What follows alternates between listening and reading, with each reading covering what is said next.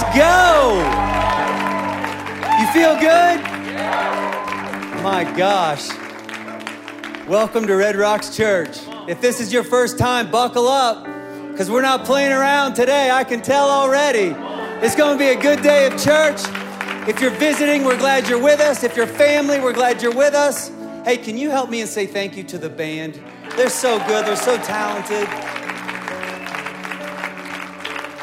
Church, speaking of our unbelievable band, I just got, in case you don't know, our very own Corey Miller just dropped a single this week called Let Go. If you haven't gotten it, you need to go get it. It is absolute fire. You're gonna love it. Can you help me? And I want to welcome all of our campuses around Denver, Brussels, Austin, Texas. We love you all. But there's three that are just so near and dear to my heart, and I just gotta say to our three God Behind Bars campuses, men and women, we love you so much. You're every bit as much a part of this family as the people in this room right now. We love you. We believe in you. God, it's an absolute honor and privilege to be able to get together as a family. Some of us in buildings, a lot of us through technology.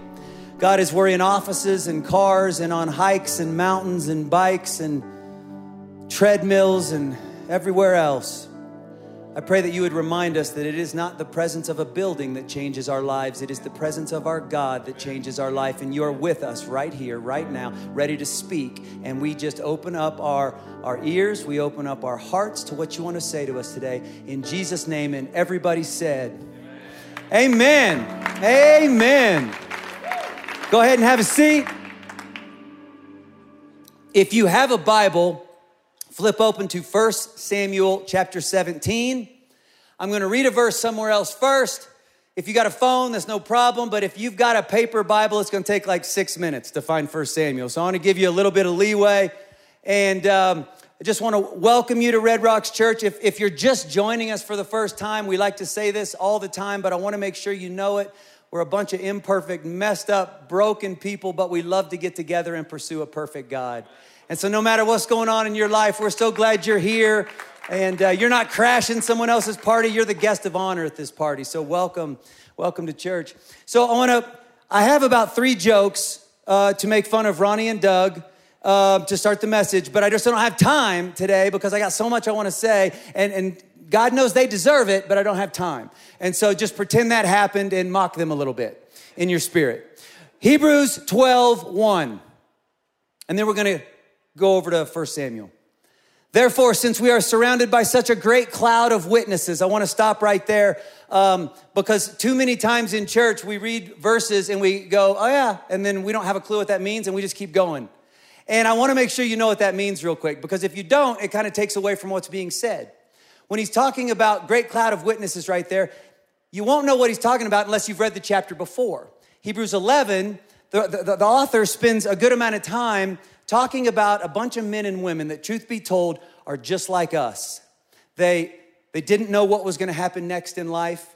They found themselves living in times that felt real confusing, a lot of uncertainty, a lot of questions around their calling, a lot of questions around, is God paying attention? What is God going to do in my life? Is he even got plans for me? Because look at me, and I'm kind of a mess, and I don't really have what I thought I'd have at this point in life. I'm not really at where I thought I'd be at in this point in life. Like, that's the kind of people that he's talking about in Hebrews chapter 11. But they started to, every one of them, they started to embrace who they were, how they were created, where God had them. And then they just started to take little small steps of faith going, if this is where you got me and this is what you're asking me to do, then okay, God, today I'll say yes. And then all of a sudden they blink and they turn around and God's used them to do incredible things, to change their lives, their families' lives, and eventually all of us. We are changed. We are different. We are gathered today as a church because of what the people in Hebrews chapter 11 did. And he starts talking about him. He names a bunch of them, Abraham and Isaac and Jacob and Joseph and Moses and Rahab and Sarah. And they're people like us that decided, I'll embrace who I am and where I am and just try to trust God. And God did some great things. And that's what we're talking about today. A while back, Ronnie sent out a questionnaire on social media, and he was like, hey, church family, what are you struggling with these days? What's happening these days? What could we as a church speak about to serve you better? And one of the top things that you guys said you were struggling with right now is understanding your calling, which is church lingo for like, what's God got for me?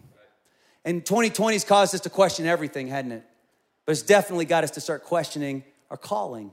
And so I want to talk to you. In fact, when you're looking back for this message, the title is When My Calling Gets Confusing.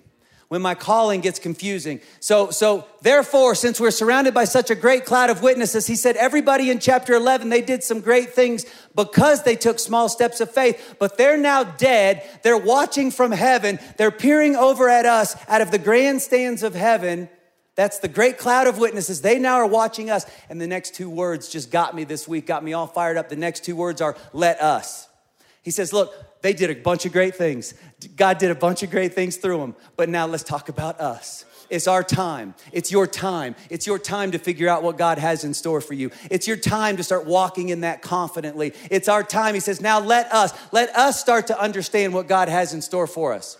He says, for that to happen, he says this, we're going to have to throw off everything that hinders and the sin that so easily entangles. And he says, again, let us, it's our time. It's about you and me now. Let us run with perseverance the race marked out for us. Let us run with perseverance the race marked out for us. And four things sort of begin to jump off the page to me as I read this verse. And we're going to stop there. Excuse me. The first one is, and go ahead and put that up. Here's my cliff notes for that verse. Number one, God has a plan for you. In that verse, he calls it a race marked out for you. Sometimes we call it our calling. Sometimes we say, I just want to know God's will. We're all referring to the same thing. God has a plan for you. You're going to have to persevere through some stuff to get there. You're going to have to throw off some stuff to get there. And at some point, you're going to have to decide, I'm going to be me and run my race. Amen? I don't know if you know this, but God has a plan for you. And some of you, I know 2020 has rocked all of our worlds, right? But some of you're tuned into this, and the truth is, if someone put you on a polygraph test right now, you'd go, I don't think that's true. You've begun to disqualify yourself in your own mind because you look at your own gifts and your own talents, and you go, I'm just not enough. Or you look at your own mistakes. Can we be honest today? I look at my own mistakes, my own sins, my own habits, and I just kind of figure God's probably done with me. And if he might have used to had a plan for me, but probably not anymore. And 2020, man, that's wrecked all the plans. I thought I understood the plans he had for me, and now I have no question. Now everything's in question, right? It's just confusing. And I want you to know that God has a calling on your life, and that's not just fancy church talk. That's not me having good intentions for all of us. This is the creator of the universe. Go ahead and put this up. Speaking to us about our lives today. Go ahead and put that verse up. This is what God says to you. Would you just let God speak to you? Forget that you're listening to a podcast or sitting in a church building or wherever you're at. Just let God speak to you for a second. He says this, I know the plans I have for you. God knows everything. He knows what you've been through. He knows what you're going through. He knows how confusing life is. He knows the things you're struggling with. And he says, even though I know everything, I still know the plans I have for you, declares the Lord. Plans to prosper you and not to harm you. Plans to give you a hope and a future. I want every single one of us to be operating off of the same foundation as we get into how to see them happen is God has a plan for your life. No matter what's happened to you, no matter what you've been through, no matter what you're struggling with today, no matter what you may think about yourself, your God loves you, values you, accepts you, wants to redeem you, restore you, and he has a plan for your life today. I want you to know that.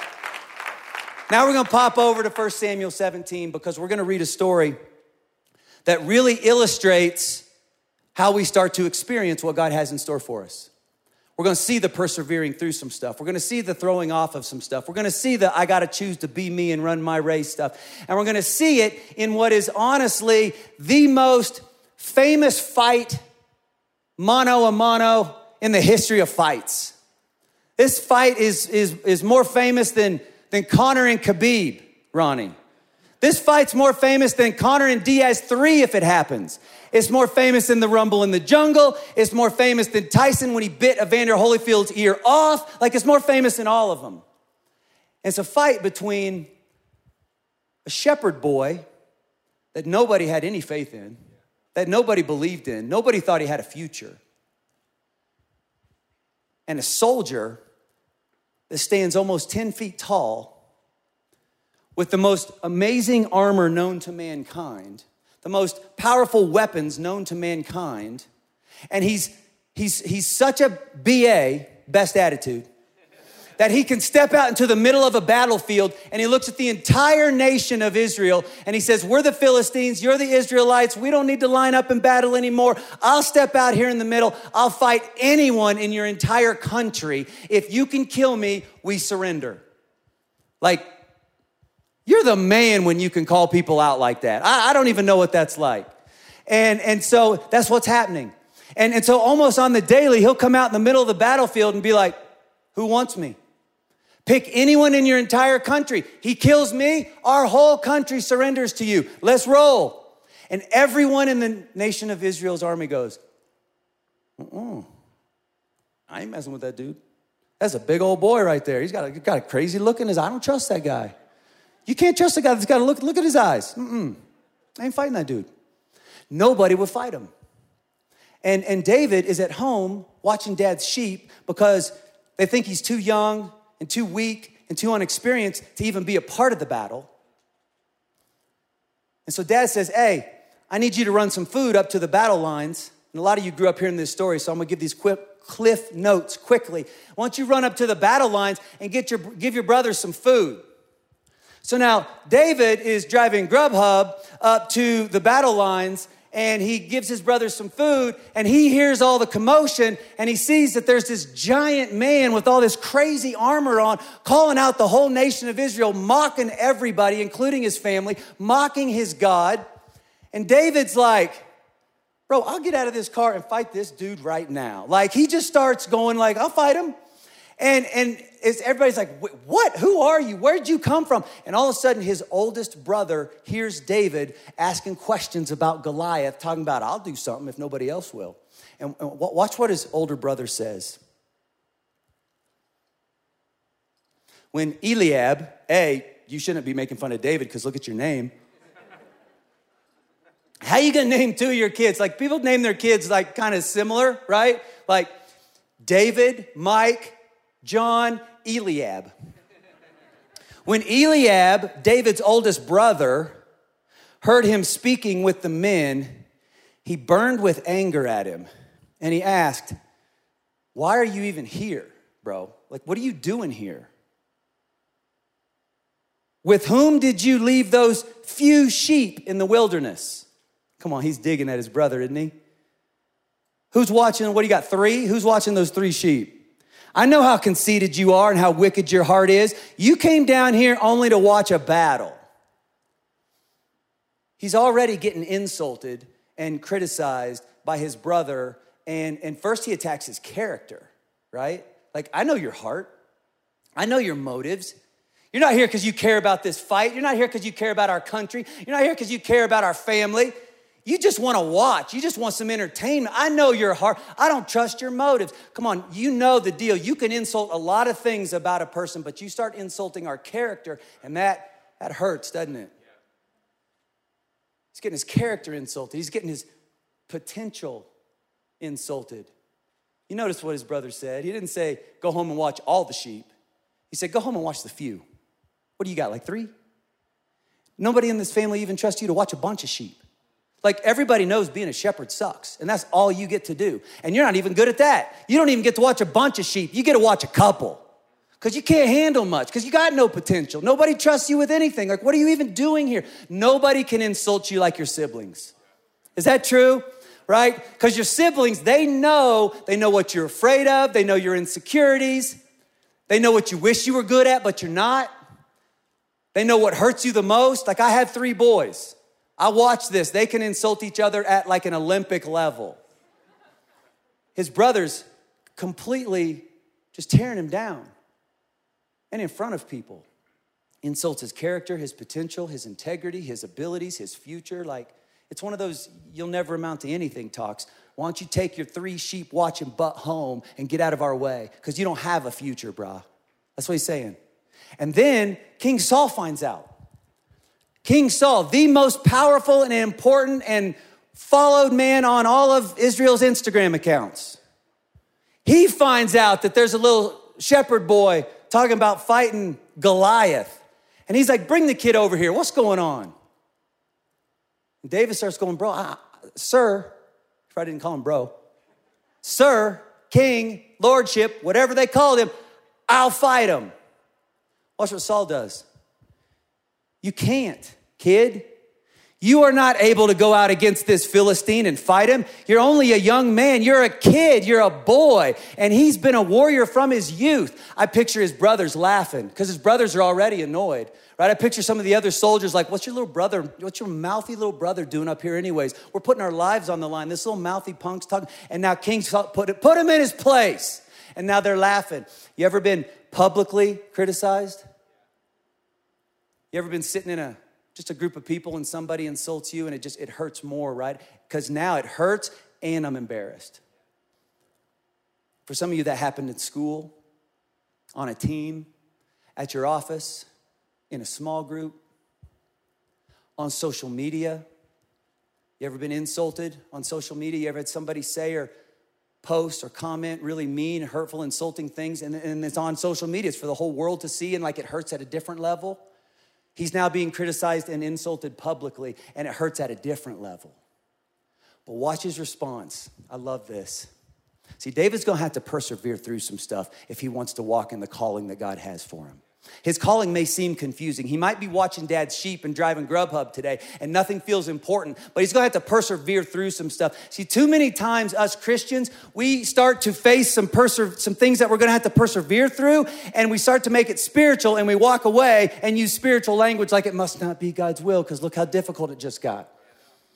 We were never promised a calling from our Creator without difficulties, church.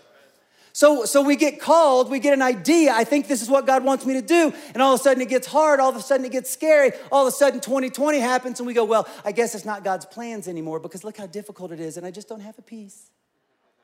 Maybe you need to look for less peace right now, start grabbing onto some perseverance and going, I'm supposed to go through some things if I'm gonna chase down the calling.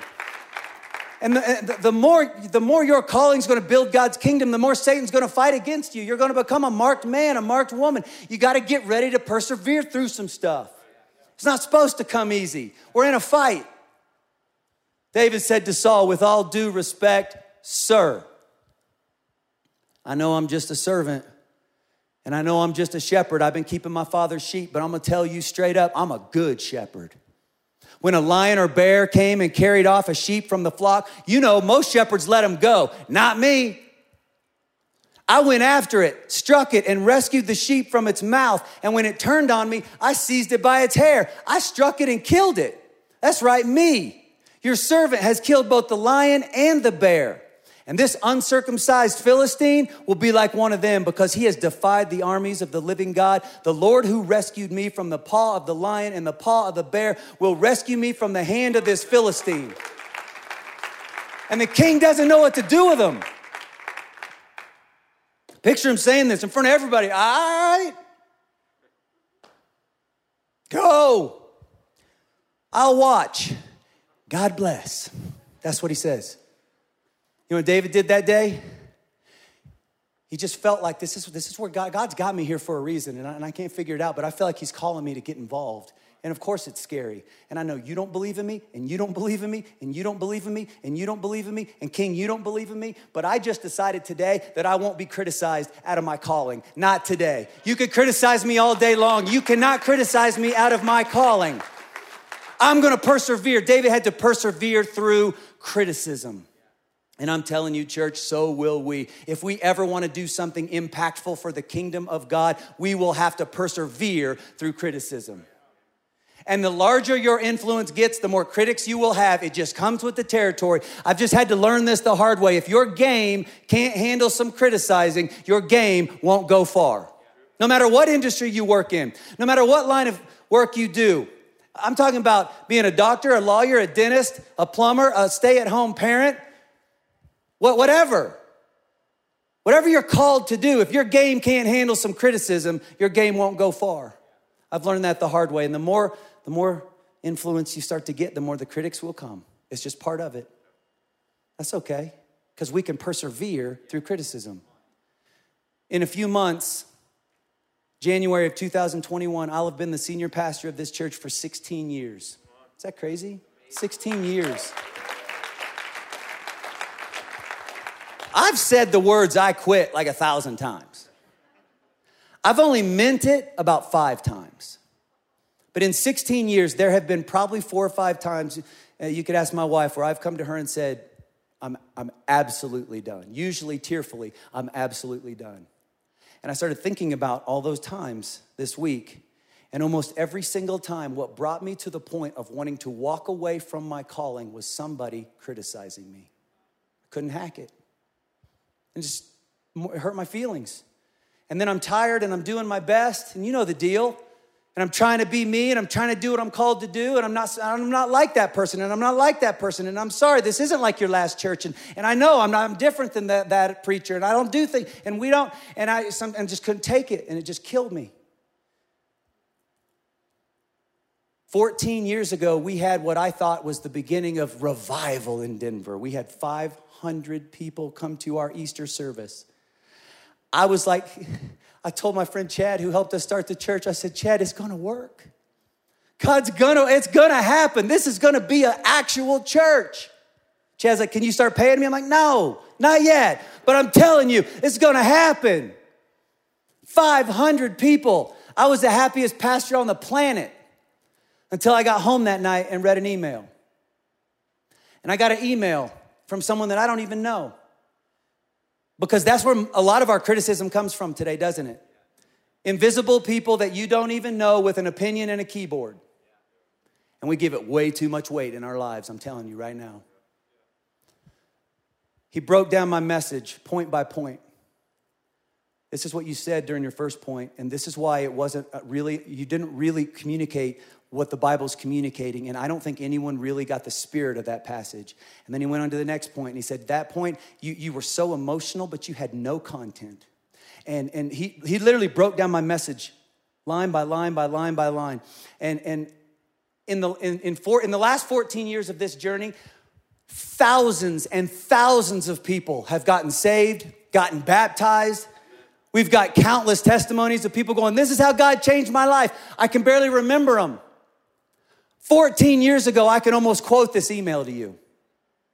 That's what criticism does to us if we hold on to it. And I'll never forget how he ended the email. He said, your lack of preaching ability will be the reason why this church will never be what it could be. He said, and this was the closing line, your lack of ability will be the ceiling for Red Rocks Church. You should resign. And it crushed me. And here's the truth. Satan has reminded me of that email probably 1,000 times in the last 14 years.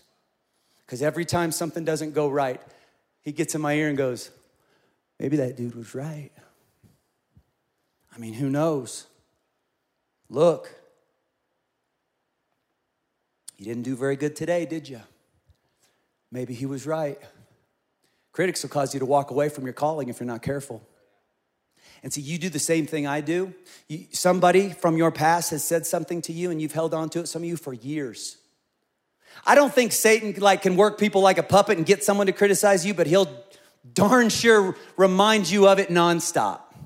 He'll cause you to want to give it more weight than you ever should.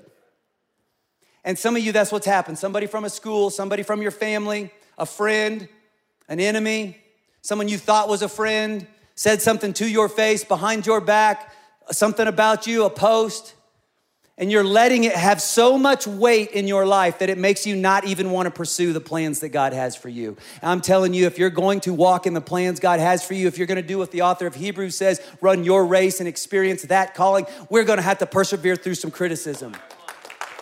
There has to be a day in every single one of our lives where we go, you know what?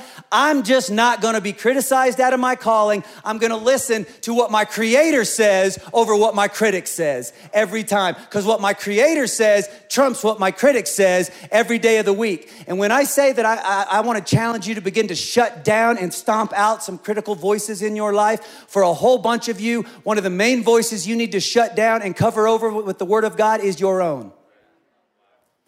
I know people who spend their entire life trying to make sure that nobody ever has anything to criticize them about. I just make everybody happy, and I'll do right by everybody. And I can't stand if somebody's mad at me. I don't want anyone to ever be able to criticize me. And then they get alone with themselves and destroy themselves in their mind. I don't like the way you look. I don't like the way you act. You're worthless. You're no good at this. You're no good at this. You're no good at this. God can't use you. You don't do anything important. You're not significant. We destroy. There's a critical voice in our head that oftentimes comes from our own soul and our own insecurities, and Satan will pour gasoline on it, and we got to start putting the word of God on top of every critical voice in our head, including our own. Go ahead and put that screen up with all those verses. You guys know I like to do this. Take a screenshot of that real quick because we're going to take it down. There's 5 verses I want you to start using to start diminishing the critical voices, whether they come from a person, come from the enemy, come from yourself. Because we need to start listening to what our Creator says about us, not our critics. And so let this help get you started. All right, you can take that down and put them up one at a time, please. For you formed my innermost parts. You knit me together in my mother's womb. I will give thanks and praise to you, for I am fearfully and wonderfully made. So many of us today have grown up with this idea that I was probably a mistake. Let me tell you something. You may have been a surprise to your parents. You were not a surprise to your God. He knit you together in your mother's womb on purpose, exactly the way you are. The way he created you was not accidental. He created you exactly the way you are for a reason. Put that next verse up, would you? For we are God's masterpiece. He's created us anew in Christ Jesus so we can do good things he planned for us long ago. God says, no, I didn't just create you and go, decent. No, you're a masterpiece. You're perfect. I created you like this for a very specific reason. And I've had plans for you for a long time. And I know some tragic things have happened. And I know some mistakes have happened. I know 2020 happened. That does not change the fact I created you the way you are on purpose. You're a masterpiece. And I got a plan for your life. Go ahead and put that next one up. Man, let this one free you up. So many of us think, I'm trying to work so hard. Maybe I wiggled my way into this calling and God doesn't really want me here. You can't wiggle your way into any place that God does not want you. Let me free you up. You know what? God goes, listen, I know how you feel. Listen, you didn't choose me. I chose you. Let that just free some of you up. You are where you are for a reason. You didn't choose God. He says, you didn't choose me. I chose you. I created you perfectly, and then I chose you, and now I'm calling you, and I'm going to equip you. And so, yes, you can. Now just push through some criticism, and let's go change the world. Put that next one up. The one who calls you is faithful, and he will do it. Yeah, but what he's asking me to do, I don't feel qualified for, and I'm in way over my head. Yep, that's usually how it works. That's why you got to persevere through some stuff. But he says, don't worry. Everything that you can't lift, I'll lift for you. Everything that you can't carry, I'll carry for you. And every now and then I'll pick you up and carry you through. But I'll do it. I called you. I created you. I'll do it for you when necessary. And that last one is this.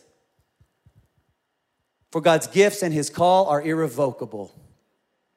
Man, some of you have been dealing with so much guilt and shame. Maybe it's been years. Maybe it's just been months. And we get this feeling every now and then, like because of what's happened, I think he did have a call for me. I think he did have a plan for me. But I bet he's done. Because look what I did. Look what I kept doing. Look what I didn't do. And I believe the creator of the universe wants to look at some of you today and go, no. You didn't choose me. I chose you. And I know everything about you, and I still have a calling on your life, and that calling is irrevocable. Let's start persevering through some stuff, and let's go change the world. We're going to have to persevere through some stuff. Okay, we're going to have to throw some stuff off, aren't we? We're just going to read, and then I'm going to talk for a sec. Let's get back in, verse 38. David convinces Saul, remember, he said, I'm crazy enough to go fight him. And Saul's like, all right, whatever, God bless you. May the Lord be with you. Well, now he's getting ready to actually go do it. He's like, no, I'm not just talking about doing it. I'm going to do it. So Saul says, well, if you're gonna fight, let me get you my armor. If you're gonna fight this dude, you're gonna have to fight him like I fight him. Then Saul dressed David in his garments.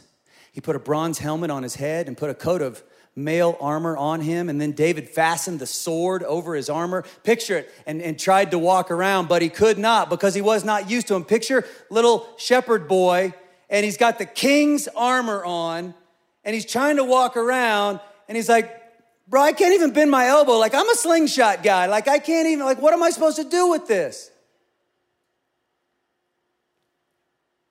David said to Saul, I cannot go with these because I'm not used to them. And so here it is. David took them off.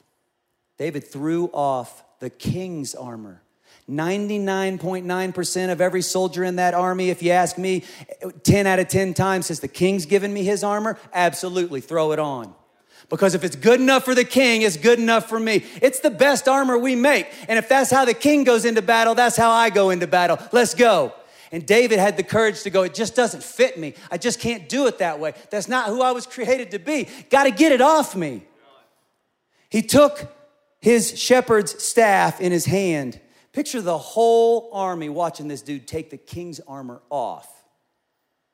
And he chose for himself 5 smooth stones out of a stream bed. Picture the whole army watching this. Like, what's this crazy kid doing? He just took off all the armor. Look who he's fighting. Is he grabbing rocks? You gonna throw rocks at him? He took his shepherd's staff in his hand and chose for himself 5 smooth stones out of the stream bed and put them in his shepherd's bag, which he had, that is, in his shepherd's pouch. And with his sling in his hand, he approached the Philistine. Picture this story, you guys. Everybody thinks he's crazy because if the king fights that way, that's how you fight. And David has the courage and the understanding at a young age to throw off not just the king's armor, he's throwing off comparison. I wasn't created to fight how you fight. I can appreciate your calling, king. I just can't walk in it. And I'm telling you, Instagram is killing us with this stuff. And I'm not saying you got to get off all social media. You got to decide for yourself. I am going to tell you this. Last year, I got off of it for 6 months and my soul had never been healthier. Now, I'm on it right now because it's one of the best ways I can keep in contact with the whole church. But I'm just telling you, the 6 months I was completely off Instagram. Oh, I missed a couple birthdays, but my soul was healthy. Because Instagram has made it so possible now for us, no matter what industry you're in, is you just get your phone and go like this, and you go, that's what it looks like. That's how being a mom's supposed to look. That's how being a dad's supposed to look. Oh, they're so happy. They're so engaged. They're so much better than me. That's what success looks like. That's what success looks like. That's what success looks like. I don't think I've ever gotten off Instagram and felt more secure about myself. But so last summer, it was killing me. And I was in a dark place. And every night I would get on. And for me, I'm a pastor. So I'm looking at other pastors. And I'm going, man, that guy does that. And I don't. Oh, and he does that. Well, I can't. Oh, he gets invited to speak at that. I guess I better start saying yes to all these, anyone who asks, because that's what a pastor does. If you're going to be successful, you got to be invited to a thing, and you got to be invited to a thing, and you got to be in the club, and I don't think I'm in the club yet, so I must not be successful. And it was just like it was killing my soul, this comparison.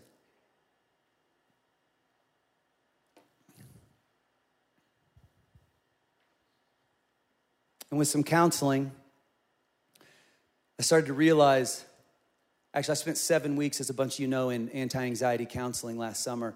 And I can't tell you how many sessions were built around, Shawn, you're bringing so much anxiety and depression into your own life by comparing your calling to people around you.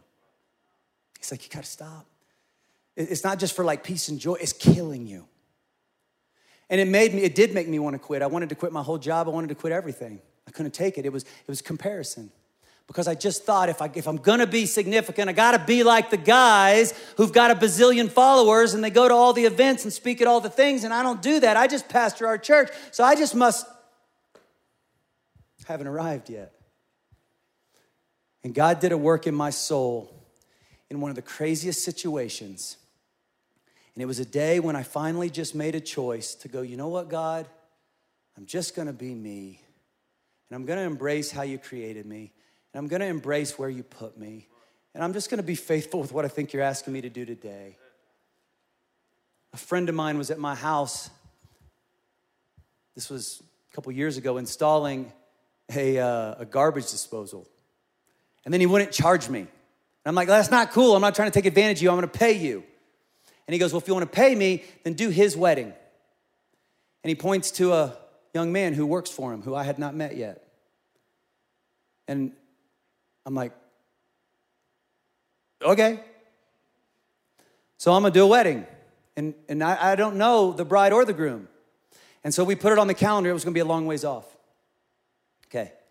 So all of a sudden, I get an invitation that kind of made me feel like maybe I'm not insignificant. Maybe I am gonna be a legit successful pastor because I just got an invitation to go do something with like 10 other pastors, and they all have a gazillion followers, and they speak at every popular conference, and they're like the famous guys. And I don't know why I'm invited. Maybe it's because somebody canceled, but I'm taking it. And I'm gonna get to go hang out with all the guys, truthfully, that I podcast and listen to and kind of look up to. And we were gonna go hang out in one pastor's living room for the evening and just talk and kind of be boys. And then, but here's the cool thing. We're gonna go to the University of Alabama, and we were gonna sit in the locker room the next day and get a leadership talk by Nick Saban. He's the University of Alabama, is that right? One of the most premier leaders and football coaches to do it, ever. And we're gonna go sit in the locker room and listen to Nick Saban give us a leadership talk. I'm like, I have arrived. I'm somebody. And all of a sudden, my administrative assistant calls me, and we'd already booked the hotel, we'd booked the plane tickets, everything. She calls me and she goes, oh, Shawn, you're not gonna believe this. I don't know how we missed this. It was on a Tuesday night and a Wednesday that all this was supposed to happen. She goes, you're doing a wedding on Tuesday. I went, what? Who does weddings on Tuesday? Well, it was the wedding that I said I would do several months ago. And again, we don't even know each other. Like we've met, but we don't know each other. And then I find out there's only gonna be like 5 people at the entire wedding. It's the bride, the groom's parents, a sibling, and a photographer. That's it. And the wedding's outside on a mountain up in Evergreen, and it's gonna be in a blizzard. I'm like, and the hits just keep on coming. I'm like, I can't, like, I have pastors from literally around the country calling me going, you have got to get out of that wedding and come to this. This is a once in a lifetime opportunity. They will understand. You can help them get a pastor at the church. It's not like you're longtime friends. They'll understand. You can't miss out on this. This is a chance of a lifetime. And there's just, and I called the individual and I said, hey, I messed up and double booked myself. I'm 100% doing your wedding. I just want to make sure we're going to go through with it because I heard it's going to blizzard. And if you're going to cancel it, I just want to know now because I messed up my schedule and I'm going to do something else. But if you're not, he goes, you don't have to do our wedding. We understand. But come rain, shine, snow, we're going to do it that day for sure. And I just had something in my heart that's like, you're supposed to do this wedding. And so I was like, no, absolutely. I'll be there. I'll see you there. And so I drive up to the mountain, and I'm not kidding. I'm looking at Instagram, not safe, don't email me, whatever. I'm looking at Instagram while I'm driving up the mountain, and I'm seeing these guys posting pictures of their experiences in the locker room. They're throwing football passes out on the field. They're all together. They're all so cool. Good for you. I'm going to Evergreen to do a wedding in a blizzard. And I got out of my car and I walked down this long dirt trail, which it's dirt unless there's rain and snow, and now it's mud. And so there went my dress shoes. And so now I'm walking through the mud and I get to the thing and we do the wedding. It's about a 15-minute ceremony. And they're gonna stay and do pictures and I'm gonna go back to my car. And so I'm walking back to my car down this mud path and the groom's dad comes up to me and he's like, hey, I know the kids probably weren't able to pay you for the wedding. Can I make it right? And I'm like, absolutely not. I'm like, no. I go, it's my honor to do this. Absolutely not. You're not paying me a penny.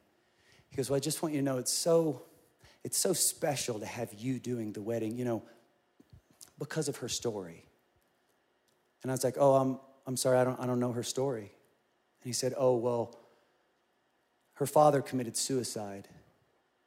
And then one day when she was 17 years old, she walked into her house and her younger brother had a manic episode. He had some mental health issues and he had a manic episode. And he shot and killed their mom in the kitchen. And then he started chasing her and her sister around the house, and they ran upstairs, and he was shooting at the walls and shooting at doors. And her sister jumped out of a window and got on the roof and jumped off to escape and broke her back and became paralyzed. And then she was hiding in her room, and her brother was shooting at the lock, trying to break through the door when the police officers arrived. And so then he just committed suicide. And he said, so in one day, she was 17 years old, and her dad's dead, and her mom's dead, and her sister's paralyzed, and her brother's dead. And she's 17, and she has nothing and nowhere to go. And someone invited her to Red Rocks Church, and she was a complete atheist. She would wake up every single night with night terrors, and she would picture herself being chased and shot at, and she was having a hard time just like living day to day, and completely began to hate God if he existed, but kind of figured he didn't exist or this stuff wouldn't happen. But she came to Red Rocks Church, and God moved on her soul, and she gave her life to God, and she went public with her faith through baptism at Red Rocks Church, and she got this dream in her heart that maybe one day Pastor Shawn would do my wedding. And the wedding was on a Tuesday because today's her mom's birthday. Guys, it wrecked me. It wrecked me. And I just start bawling. And I drove the whole way back down the mountain. Just like, God, I'm so sorry.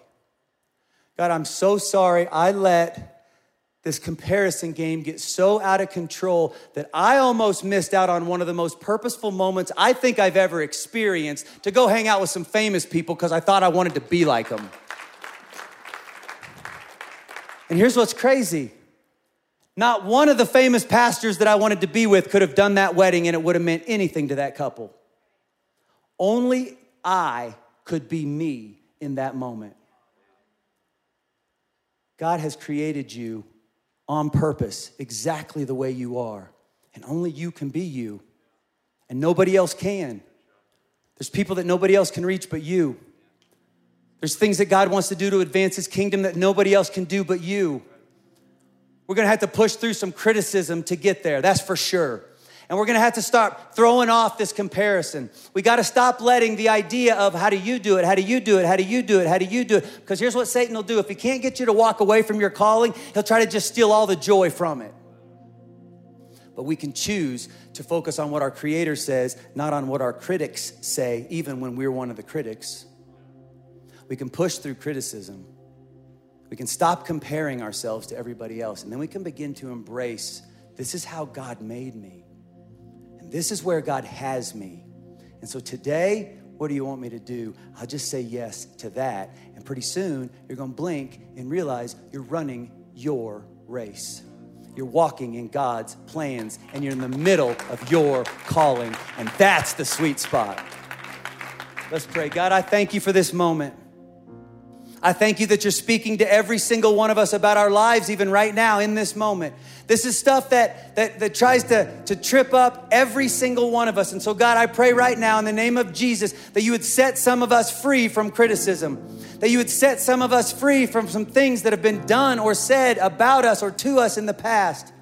I pray, God, that you would begin to set some of us free from that critical voice that comes from ourselves on the inside, that we would begin to cover ourselves with the Word of God, and that we would begin to preach to ourselves the truth of the Word of God, and our soul and our emotions and everything about us would start to accept it. I am who he says I am, not who I think I am in my mind, not who they said I am. I am who he says I am. And he chose me, and he called me, and he created me perfectly. And I can be me in this moment, and I can actually walk in my calling in Jesus' name. If you don't have a relationship with God, right now is your time. No matter if you're in a building or if you're watching this from some platform, online, wherever you're at, if you don't have a relationship with God, right now's your time, because this is where it begins. You want to know the plans he has for you? It begins with saying, I want to commit my life to you, God. I put my faith in your son, Jesus. Now would your spirit begin to live inside of me and begin to guide me into the plans you have for me? It starts with, I choose you, Jesus. If you have never done that and you know right now, this is my moment, I want to put my faith in Jesus and I want to submit my life to him. I just know it. This is my time. God, forgive me of my sins and be the Lord of my life. If that's you right now, raise your hand wherever you're at. If you're in a building, raise your hand. If you're on a platform where it's available, click that raise your hand button on that platform. Second question is this. What we've talked about today has resonated with you, and you know, whether it's criticism or comparison, I got to get some things out of my life. But the truth is, though, is if you could do it on your own, you already would have. And so today you're saying, God, I need to get some criticism out of my life. I need to get some comparison out of my life, and I need your strength and your power and your grace to do it. If that's you right now, raise your hand, and I'm just going to say a prayer for you. And we're going to agree together for some freedom. God, I thank you so much that you've brought us together through technology all around the world in this moment to speak to our hearts about exactly where we're at and exactly where you want to take us. We pray against criticism right now in the name of Jesus. We pray against comparison right now in the name of Jesus. We invite freedom into our lives right now in the name of Jesus. We start to claim your victory. We start to claim your truth. God, remind us minute by minute, if necessary, that you created us perfectly for what you've called us to do, and we can walk in that with some confidence in Jesus' name. And everybody said, amen. Church, at every location, let's stand up and let's worship.